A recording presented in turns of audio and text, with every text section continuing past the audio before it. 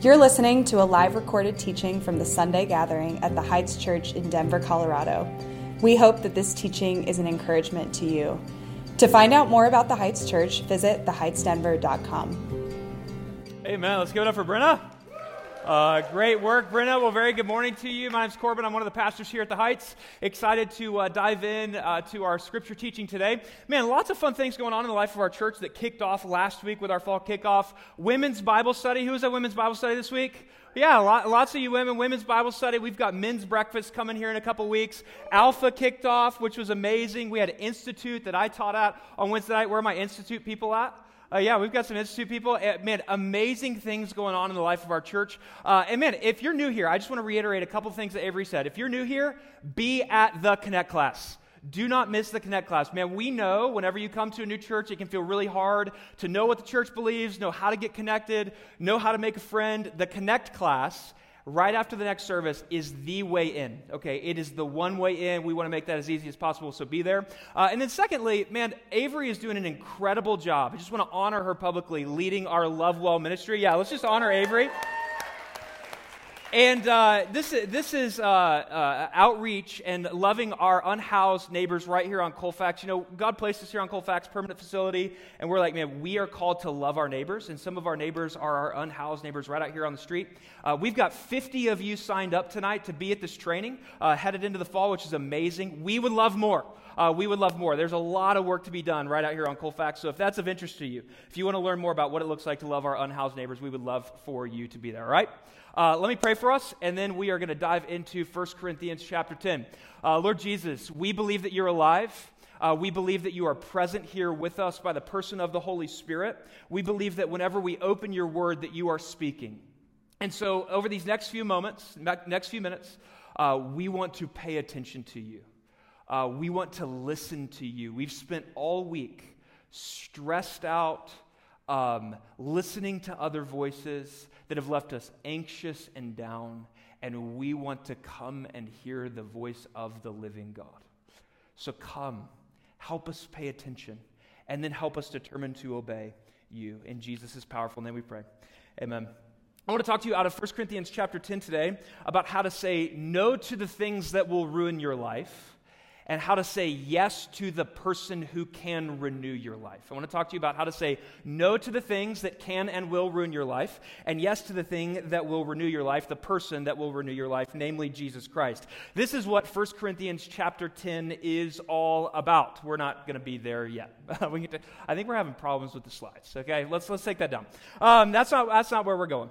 This is what 1 Corinthians 10 is about. In 1 Corinthians 8, 9, and 10, there's this section of this letter, of this New Testament letter, that essentially is all about how to navigate the wilderness of life. And in chapters 8 and 9, if you remember, if you were with us in the spring, it was all about whether or not the people could eat meat sacrificed to idols. And Paul essentially says, yes, you're free. This is Christian freedom. We're not prudes. We're not all about morality. Go and eat the meat sacrificed to idols. But in chapter 10, he's going to double back, and he's essentially going to say, but I do want you to pay close attention to what you are worshiping. That's what 1 Corinthians 10 is all about. It's all about idolatry. The book of 1 Corinthians is a book of warnings. You probably noticed that just in the reading today. There's a lot of warnings in our passage today. It's, for lack of a better way of saying it, it's a very intense book. And I felt that as I started to write this week, I was like, every week is so intense. Can we get a break? Can we get a break? Well, we'll get one in like Advent. Merry Christmas, okay? So it's an intense book. And here's why. Here's why it's such an intense book. It's like the Apostle Paul, who's writing this letter, feels like he doesn't have time to waste. He's like, I don't have time to waste. It's a letter, this book is a letter written to followers of Jesus, trying to be faithful to Jesus in the spiritual, religious, sexual, social complexity of their city called Corinth. And Paul's like, I don't have time to waste. Like, I've got to be serious with you guys. And you can think about it like this. The city of Corinth, where this church is at, where these followers of Jesus are living life, was a lot like Denver. It was a lot like how you live life in Denver.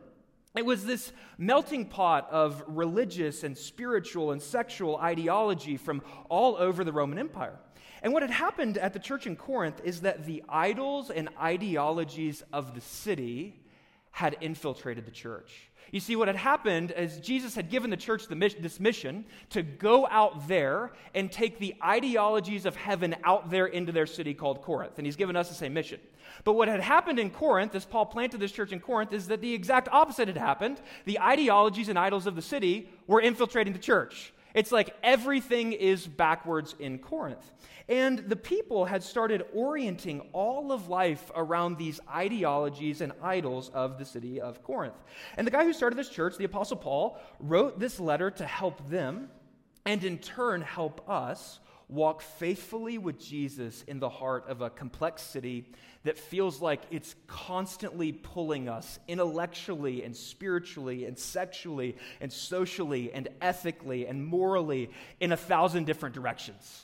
It's like, how do you be faithful to Jesus in a city as complex as Denver, as you go into your workplace and you live on your block and you have friends that are close to you but far from God? How do you stay faithful to Jesus? And ultimately, 1 Corinthians 10 is a chapter about how to resist the idols of the city and walk faithfully with Jesus for the long haul. How to say no to the things that can and will ruin life, and yes to the person who can renew life, namely Jesus. And if I were to summarize 1 Corinthians 10 in 2 words, it would be these 2 words: be careful. Be careful. Like, how do you follow Jesus in the complexity of a city like Denver? Carefully. And you're going to see those words in 1 Corinthians chapter 10. Be careful. Pay attention to what it is that you are orienting your life around. Be careful. That's 1 Corinthians 10. So let's dive in. Look at verse 1 with me. It says this: Now, I do not want you to be unaware. So he says, I think you guys are unaware of some things that I want to make you aware of. I do not want you to be unaware, brothers and sisters, that our ancestors, and he's going to start to remind us of the story of the Exodus from the Old Testament, second book in the Bible, that our ancestors in the Exodus were all under the cloud. He's going to use some weird language here, but then I'm going to explain it. They were all under the cloud. They all passed through the sea, and all were baptized into Moses in the cloud and in the sea. They all ate the same spiritual food, and all drank the same spiritual drink, for they drank from the spiritual rock that followed them, and that rock was Christ. So right here, he is using this imagery from the Exodus, where God's people had been trapped in slavery. You know the story likely. God's people had been trapped in slavery. God comes and meets them through his servant Moses and saves them by his amazing power. And right here, he uses all of this imagery to show that the same way Jesus saved the people out of Egypt, and I'm using the name Jesus very intentionally there, is the same way Jesus saved you and me. You see that rock that was back there doing work in the Exodus was Christ. You see, Jesus is all over the Bible. This is when he was the pre-incarnate Son of God. He was back there saving his people in the same way that he's still saving people today. This is amazing. And he uses all of this imagery that shows how the same way God saved them is the same way that he saved us, that they were delivered through the sacrifice of the Passover lamb. This is the cross of Jesus Christ. That they were all baptized into the sea. You see, you remember the story of people passing through the waters of the sea. This is why we take baptism, by the way, really seriously around here, because people had been being baptized in water as a sign of their deliverance all the way back in the Exodus. And this is the same thing Jesus says now. Go, make disciples, and baptize them. First thing that shows that he has delivered us from Satan, sin, hell, and death. You see that they were in the cloud. You remember the pillar of cloud and the pillar of fire that led them. That's the Holy Spirit of God. And then they ate food and drank drink. That's communion that we will take here in just a little bit, reminding us of the Passover meal. In essence, he's saying the same Jesus that saved them is the same Jesus that saved you. But here's what I want you to see, and we'll look at this next, is that even though they experienced the power of Jesus like this, things did not go well for them. Look at the next couple of verses here. Verses 5 and 6.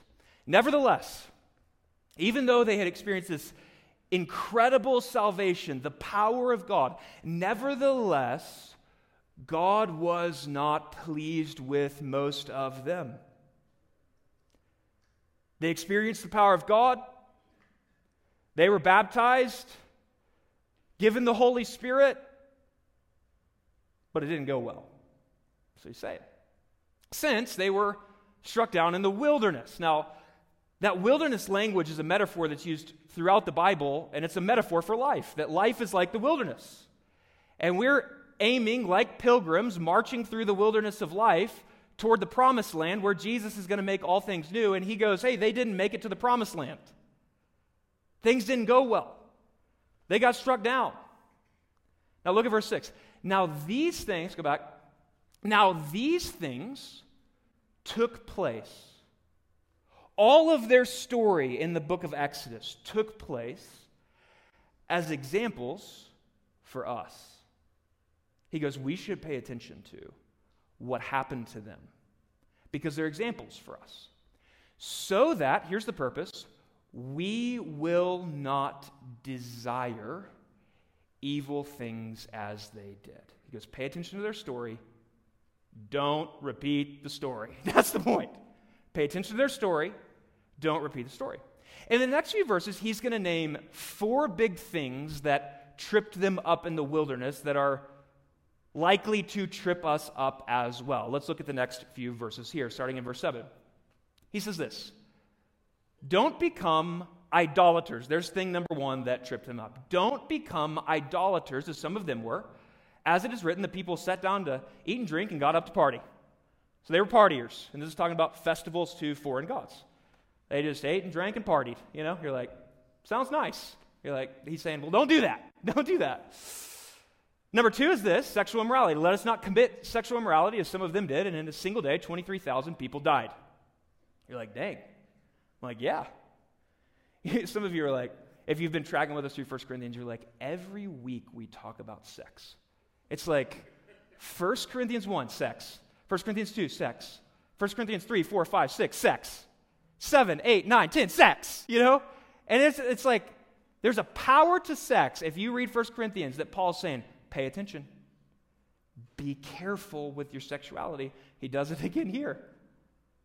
There's a third one here, verse 9, let us not test Christ. We'll talk about what that is here in just a second.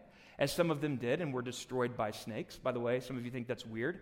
Not the first people to be destroyed by a snake in the scriptures, right? Not the first people. This is common imagery from the garden, right? Verse 10, number 4. And don't grumble. I think this is a fascinating one. Don't be complaining about life. He goes, they grumbled, they started complaining about life, and then everything went to hell in a handbasket for them. So don't grumble. Now I'll be honest, this is where I'm just going to be vulnerable to you. I have been so convicted by those 3 words this week as I've said this. And don't grumble. I'll talk about what that means here in just a second. And don't grumble as some of them did and were killed by the destroyer. He's saying all of these things have very serious consequences. All 4 of these things destroyed them. Now he repeats what he said above. He said these things, verse 11, happened to them as examples, and they were written for our instruction, on whom the ends of the ages have come. So, here's his main point. Whoever thinks he stands must, here are 2 words, be careful not to fall. In other words, some of you enter into this place today and you think you're cruising through life. You think you're doing fine. You're at a place that you like, you got a job that you like, you got the mountain ski seasons coming, Aspen's about to change. Life's good. You're cruising. And Paul's going, hey, I know life might be good. I know in his metaphor, you feel like you are standing. But for those of you that feel like you're standing, by the way, others of you feel like you are flat on your face. And today we're going to go, why are you flat on your face? But for those of us who feel like we're standing, Paul goes, hey, wake up, wake up, wake up. Let's be careful not to fall. Now, in this section, he names the 4 things. He names the 4 things that are prone to trip us up in life. Here are the 4 again. They're right there on the screen. Idolatry, sex, testing Christ. What is testing Christ? Well, it's asking the question, how far can I go and still be loved by God? You guys know that question? It's called, when I was in high school, my mom would say, don't test the limits. That's testing Christ. What are the limits? What are the limits? How far can I go and remain in the love of God? That's the third one. And then he names grumbling. I love this. Or complaining. What is complaining? What is grumbling? Well, it's anti-contentment. It's all about this propensity in our hearts to not be satisfied with what the Lord has sovereignly and providentially given to us and always wanting more and different things. It's like, he's appealing to the story in the Old Testament. I was very convicted by this week, the grumbling part in particular.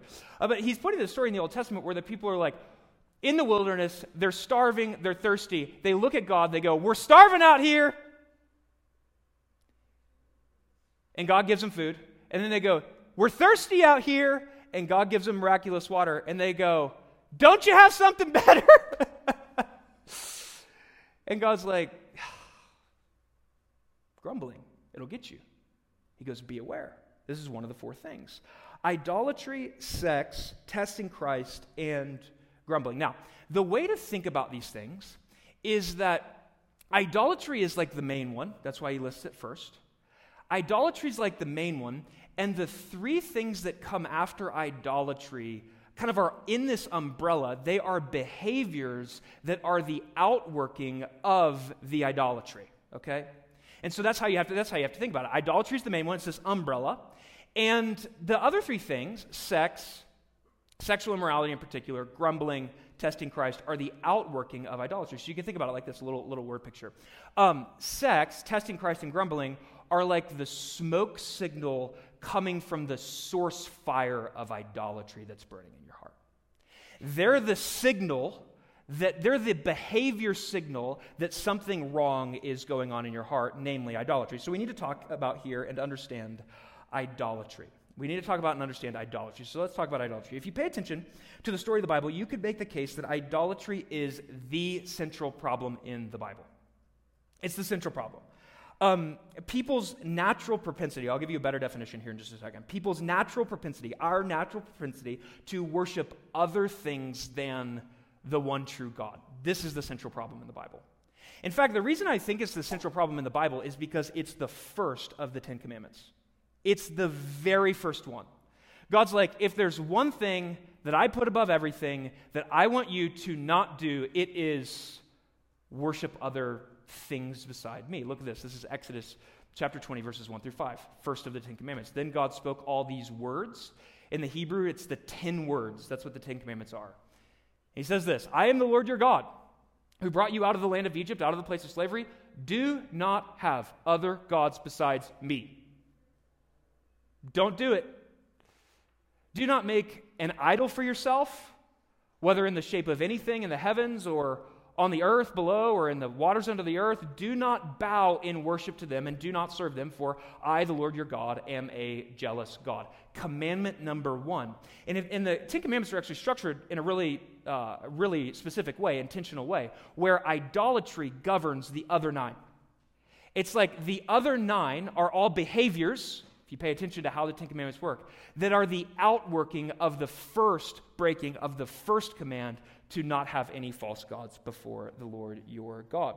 Now, the problem is, it's 2023, and whenever we start to talk about idols, most of us are prone to think like, unless you've been around church for a long time, which if you are, you're like, I am an idolater. I'm ready to repent now. But it's like, if you haven't been around church for a long time and you aren't necessarily religious or you don't think about these things often, you're prone to think, well, like, I don't think I do that. Like, I don't think I have an idol. Because here's what we think whenever we think about idolatry. We think like, and this is going to be extreme, of course, but we think like, an idolater is this like weird spiritual guru who has this like back closet in their room where they go into and there's like this shrine and there's little candles and incense and you bow down and you like throw coins. I don't know.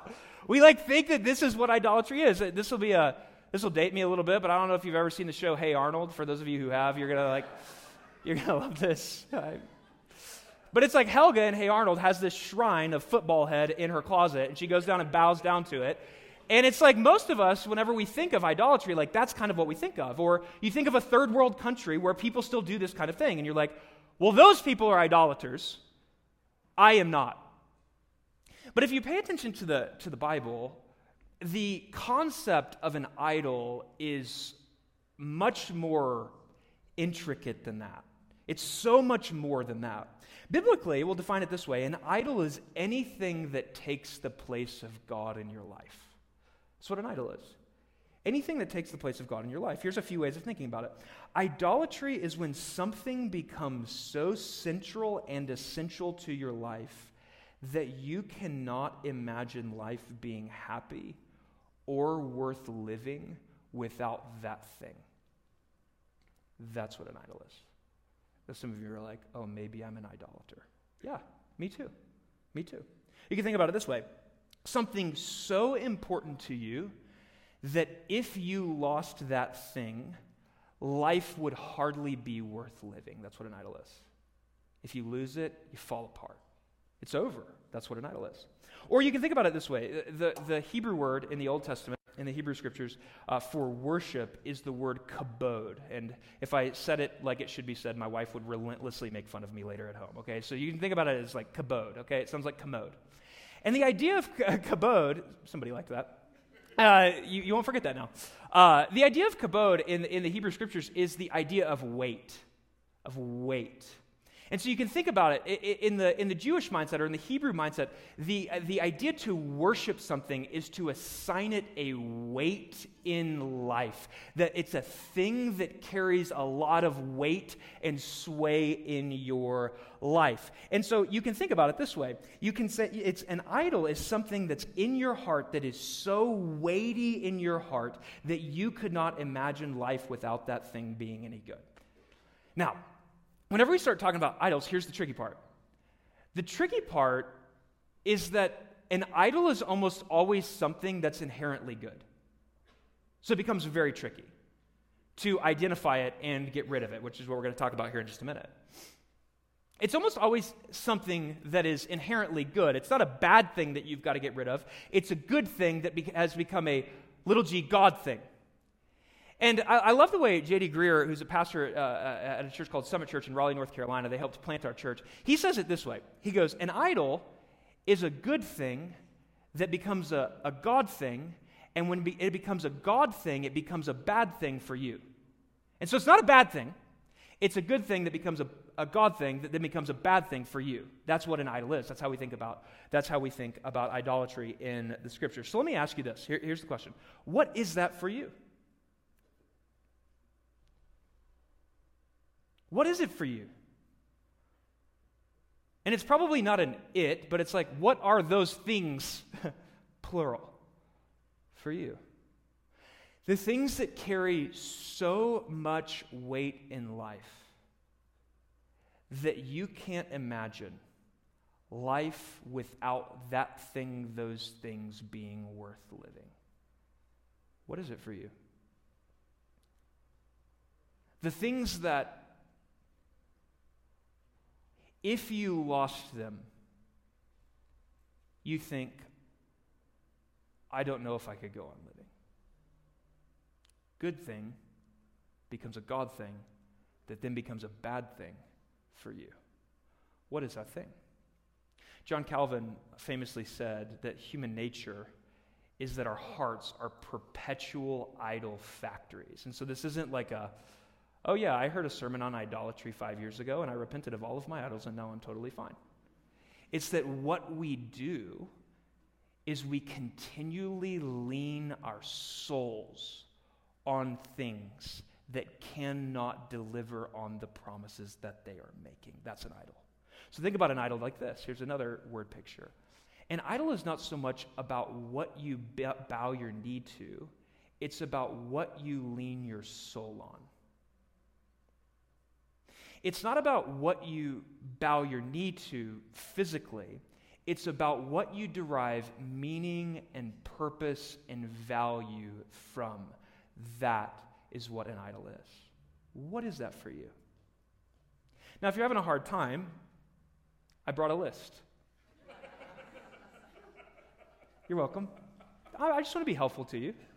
So here's some common idols. We're going, man, What are we prone to lean the weight of our soul on? What are we prone to bow and worship to? And here's some common things. Maybe for you, it's relationships. And I don't know what your relationship status is. Maybe it's friendships because you feel lonely. Maybe it's marriage because you want to be married. Maybe it's a fiance because you're like, man, my idol is marriage, and so I just want to be engaged. Maybe it's a boyfriend. Maybe it's a girlfriend. Maybe you're like, man, I really want to have kids. And when I have kids, I'm going to be totally full. What is carrying weight in your life? Is it a relationship?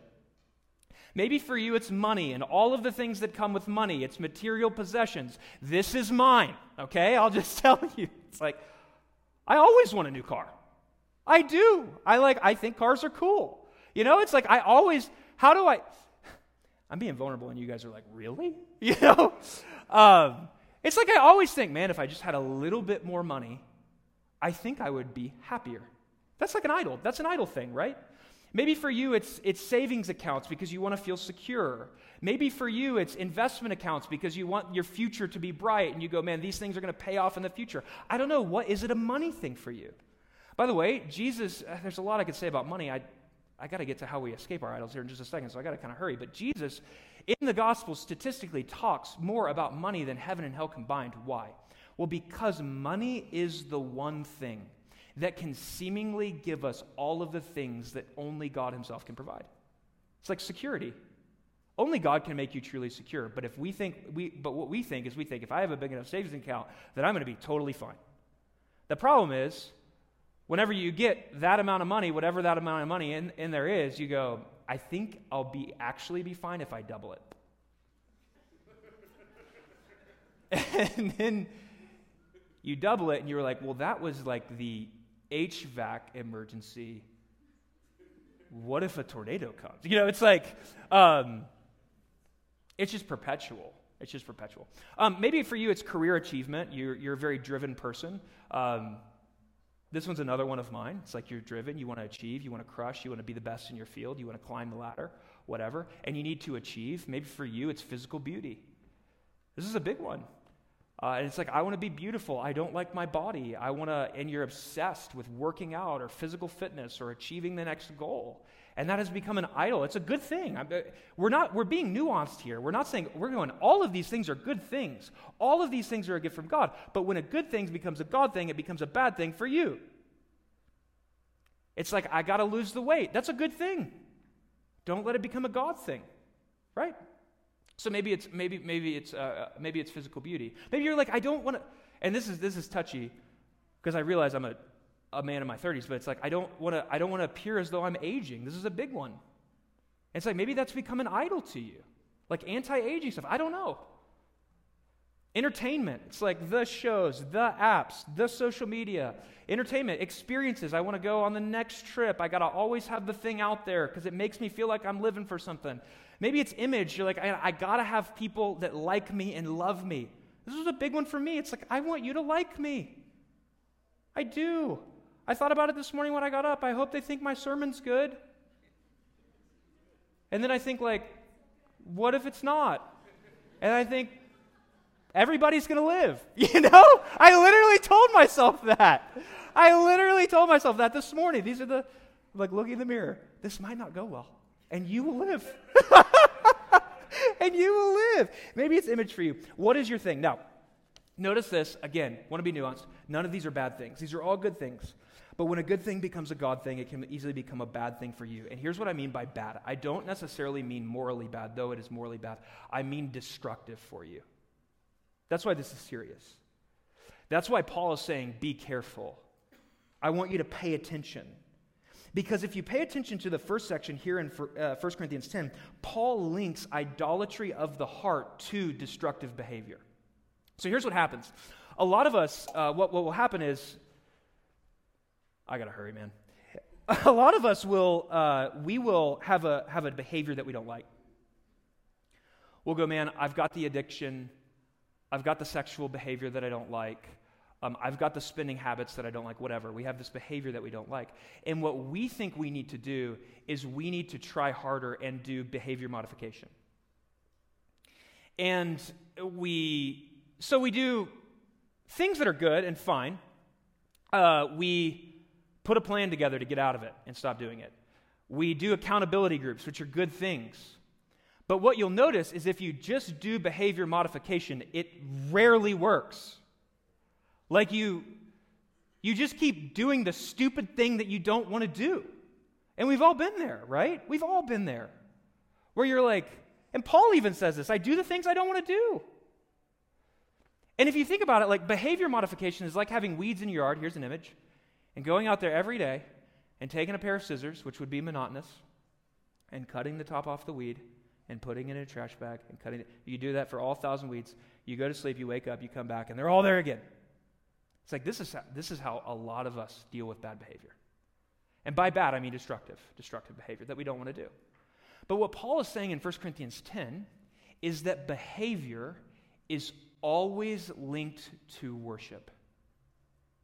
Always. And so if you want to get rid of your bad behavior, sexual immorality, grumbling, testing Christ, what you need to do is you need to go and you need to pull it up by the roots. Namely, you need to worship something different. You don't have, in other words, you don't have a behavior problem. Paul is saying you have a worship problem. And you can't work your way out of something that you worshiped your way into. You have to worship your way out of it. This is it. If you want to stop the bad thing, stop the destructive thing, it has to do with the idols of the heart. Now, let me show you this really quickly. So he names 3 behaviors. I just want to show you how this works. He names 3 behaviors. The first one's sexual immorality. So whenever sexual immorality is out there, what you have to really ask, if you want to get rid of the behaviors, you have to go, what's the idol underneath sexual immorality? What's the fire burning that's causing this smoke signal? What is it? Well, sexual immorality could be, I want to be loved, and that's an idol. I want romance, and that's an idol. I want to be accepted, and sex makes me feel accepted by somebody. I want relationship, and this guy that I'm dating says if I don't have sex with him, he will break it off with me, so I'm giving him what he's asking for because I want relationship, and relationship's an idol in my life. Or maybe for you, it's just pleasure. And that's the idol underneath sexual immorality. Let's do another behavior. The second behavior is testing Christ. How much can I get away with? What's the idol underneath the behavior of testing Christ? Well, it could be one of 1,000 things. It could be the idol of freedom. Or we can say it this way, the idol of autonomy. I don't want anybody telling me how to live my life. Namely, God. I don't want anybody else or God himself telling me how to live my life. That's the idol underneath testing Christ. Another idol underneath testing Christ is the self. Charles Taylor, the philosopher, he said, the main God of the secular age is the God of the self. We just look inward. We worship ourselves. Grumbling, complaining, going, man, I always want more. I always want different. If you feel that way, I want more money, I want different things, I want more experiences. I'm not satisfied. This is anti-commitment. I'm not satisfied with what I have. The question we have to ask is, what is the idol underneath that behavior? Well, it could be money. It could be possessions. It could be status. It could be something as simple as a car. It could be something as simple as a house. At its core, what idolatry does is it corrupts our behavior.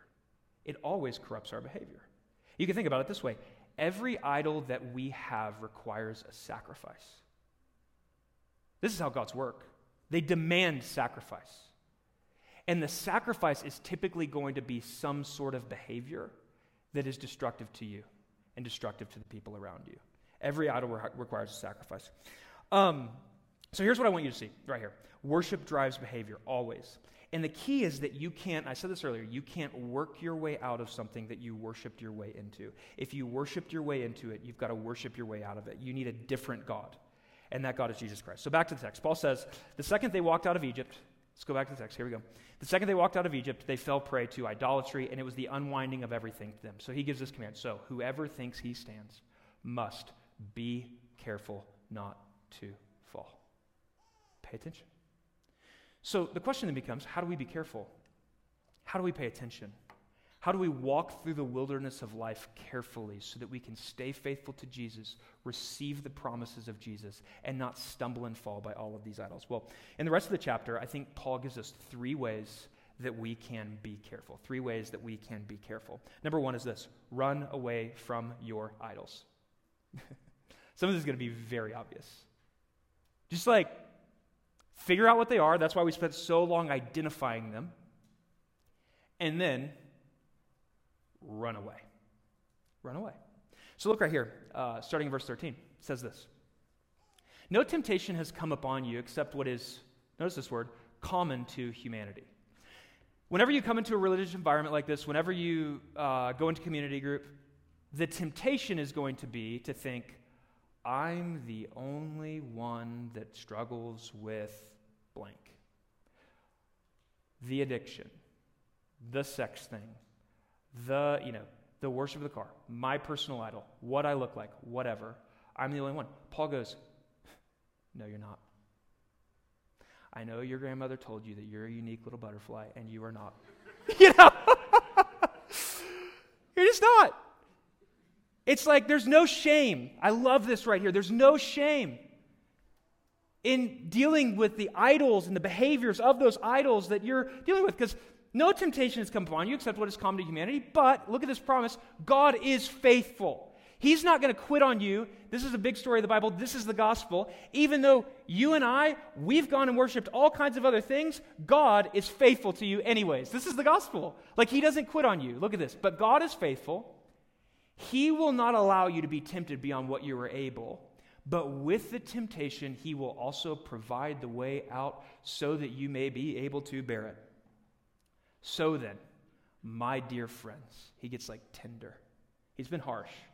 My dear friends, flee from idolatry. He goes, God is always cracking the door for you to get away. Run through the door. Now you go, well, what's the door? What I would say, today is the door. Like right now. Whatever like the Spirit is bubbling up in your heart, and then the Spirit saying through the Word right now, get out of there. The question is like, will you get out of there today? This is the fleeing thing. Run away. Run away. Now, what happens is that whenever it comes to what we're tempted by, whether it's the behavior or the idol, what all of us like to do is we like to play the victim. We like to go, well, if you only knew my circumstances, you would know why I struggle with this. If you only knew X, Y, and Z about my childhood, and some of that, like childhood trauma is real. I'm not really talking about that. I'm just going, man, we like to blame things for our sin. We like to play the victim. And so here's what happens when you play the victim. You fall prey to this thought pattern where you go, I can't do anything about it. I can't do anything about the idol. I can't do anything about the behavior because X, Y, and Z. And what Paul does right here in verses 13 and 14 is he goes, yes, you can. The question, though, is do you really want to? That's the real question. Because according to this, by the power of the Holy Spirit, God's always opening a door for you to get out of whatever thing that you think you are overwhelmed by. And the question is, are you ready to just run through the door? He goes, you can flee temptation. So we need to talk about temptation. Let me show you this really quickly. I want to show you how temptation works. They're all D's. I got this from a friend in Miami. I made the last two D's for you. The last two were not D's. I made them D's for you, okay? Here's how temptation works. I made his thing better. And I told him that. I did. Anyways, if you pay attention to Genesis 3, this is how, original temptation, Adam and Eve are tempted. This is how temptation works. This is how it'll work in your life. Deception, you will have a deceptive thought come your way. It'll lead to doubt about the goodness of God. Can I really trust God? The doubt will lead to disordered desire. It'll go, man, I don't think God can make me happy. I think this thing can make me happy. That's where the idol comes in. Idols are all about desire. What do you desire? What do you really desire? It'll lead to a disordered desire. That desire will give way to disobedience. Notice, behavior doesn't start until number 4. There's so much going on under the surface, idol stuff. Whether we're trusting God. Behavior doesn't start till number 4, disobedience. When we disobey, it leads to disorder in life, and then it leads to a disaster. And Paul's just saying this. Let's go to the next slide here. Paul says, so then, my dear friends, flee from idolatry. Identify your idols. First thing we do is run away from our idols. Second thing is this. Devote yourself to what is beneficial. Look at verses 23 and 24. He says this. This is a very helpful. I wish I had longer to talk about this. Everything is permissible. So we've been talking about Christian freedom. We're not religious prudes. Everything is permissible to you. Everything's been opened up by Jesus. You know, it's like Peter, they had all these food laws and everything, and Jesus opens up everything. He goes, take it and eat. You're free, man. Like, we're not religious prudes. Everything's permissible, but not everything is, keyword, beneficial. And then he says it a different way. Everything is permissible, but not everything builds you up. No one is to seek his own good, but the good of the other person. And so, in essence, he says, okay, you're going to run away from your idols, flee, dear children, from your idols, and you're going to run to what is beneficial. This is very straightforward. He goes, think of all of the things that are beneficial to you, all of the things that build your faith, all of the things, all of the practices that help you faithfully pursue Jesus, and just do that. Just do it. Over and over and over and over again. Just do it. So we talked about the path. Let's go to the next slide here. We talked about the path of temptation, deception, doubt, desire, disobedience, disorder, disaster. But there's an opposite to all of these, and we'll call it the path of deliverance. And I think these are the things that are the beneficial things. Give yourself to things that reorient you around the truth. Give yourself to things that, these are just the opposites of the path of temptation. Give yourself to things that build your faith, that are beneficial to your faith. Give yourself to things that renew your desires. Give yourself to things that call you to radical obedience to the way of Jesus, because in your obedience, you will see your life start to fall into order. Do you know Jesus created this world? He created life in this world to be lived in a certain way. And when you find that and you start to obey Him, you will see order happen in your life, and then flourishing will happen in your life. This is the path of deliverance. Give yourself to the beneficial things. Third is this. Dethrone the idol and rethrone Jesus Christ. Dethrone the idol and rethrone Jesus Christ. Dethrone the idol and rethrone Jesus Christ. At the end of the day, you can't work your way out of something that you worshiped your way into. In fact, the first two pieces of advice, I think, are guarded by this piece of advice right here. This is the heart of the matter. At our core, we don't have behavior problems. We have worship problems. I want to say that again, because so many Christians spend their whole life doing behavior modification. And some of us will spend 10 years doing behavior modification, and you will eventually say, this Christianity stuff doesn't work, and you will walk away. And I'm up here to tell you behavior modification, the Bible says it never worked. It was never meant to work. We don't have behavior problems. We have worship problems. And you can't work your way out of something you worshiped your way into. We must worship our way out of destructive behavior. So look at verse 31. Notice how the language he uses in this very famous verse is worship language. It's all about worship. Look at this. So, whether you eat or drink, or whatever you do, he goes, think of all of life, work, friends, all of life. Here's the command. Do everything for the glory of God. Notice that he uses worship language here. Doing everything for the glory of God. Eating, drinking, spending money, marriage, singleness, friendship, career, buying houses, selling houses, doing investments, working out, raising kids, whatever.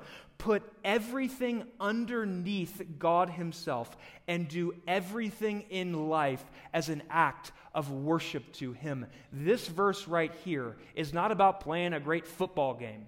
This verse right here is all about bringing all of life as an act of worship to Jesus. Why? Because you can only worship your way out of worship problems.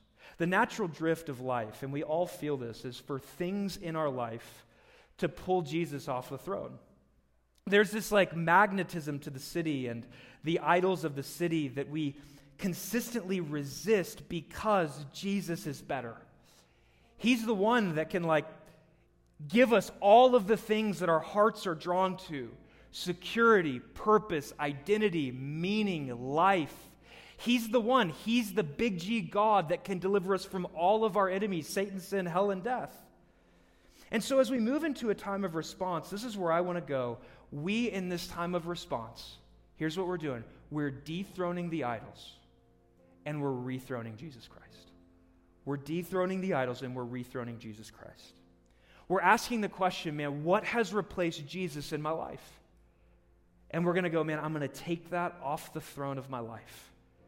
I'm going to invite Jesus to come sit on the throne, where all of these good things in my life that have become God things begin to bow down to the one that can satisfy the deepest longings of my heart, Jesus Christ.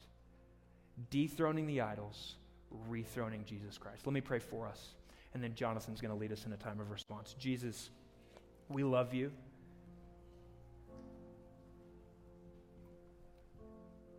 And we just want to take a few moments this morning, and we want to identify the places where we have broken the very first commandment, where we've prioritized other things in life other than you. We've drawn meaning and identity and purpose and value from work and relationships and achievement and money and experiences and physical beauty. There's just so much. And over these next few moments, we just want to lay them at your feet. And we want to say, you are King. You're the one that says, all authority in heaven and on earth has been given to me. You're the one who's defeated sin through a cross and death through a resurrection. You're the one who can raise us from the dead and give us eternal life, so that even though if we age and our bodies decay, you're going to make everything new, and by faith in you, we get to be a part of it. I mean, my goodness, you are the better God. You can give us everything we long for. And so we just declare these moments, these next 15 minutes or so, as a dethroning and a rethroning. We're laying everything at your feet. We're saying your way is the better way.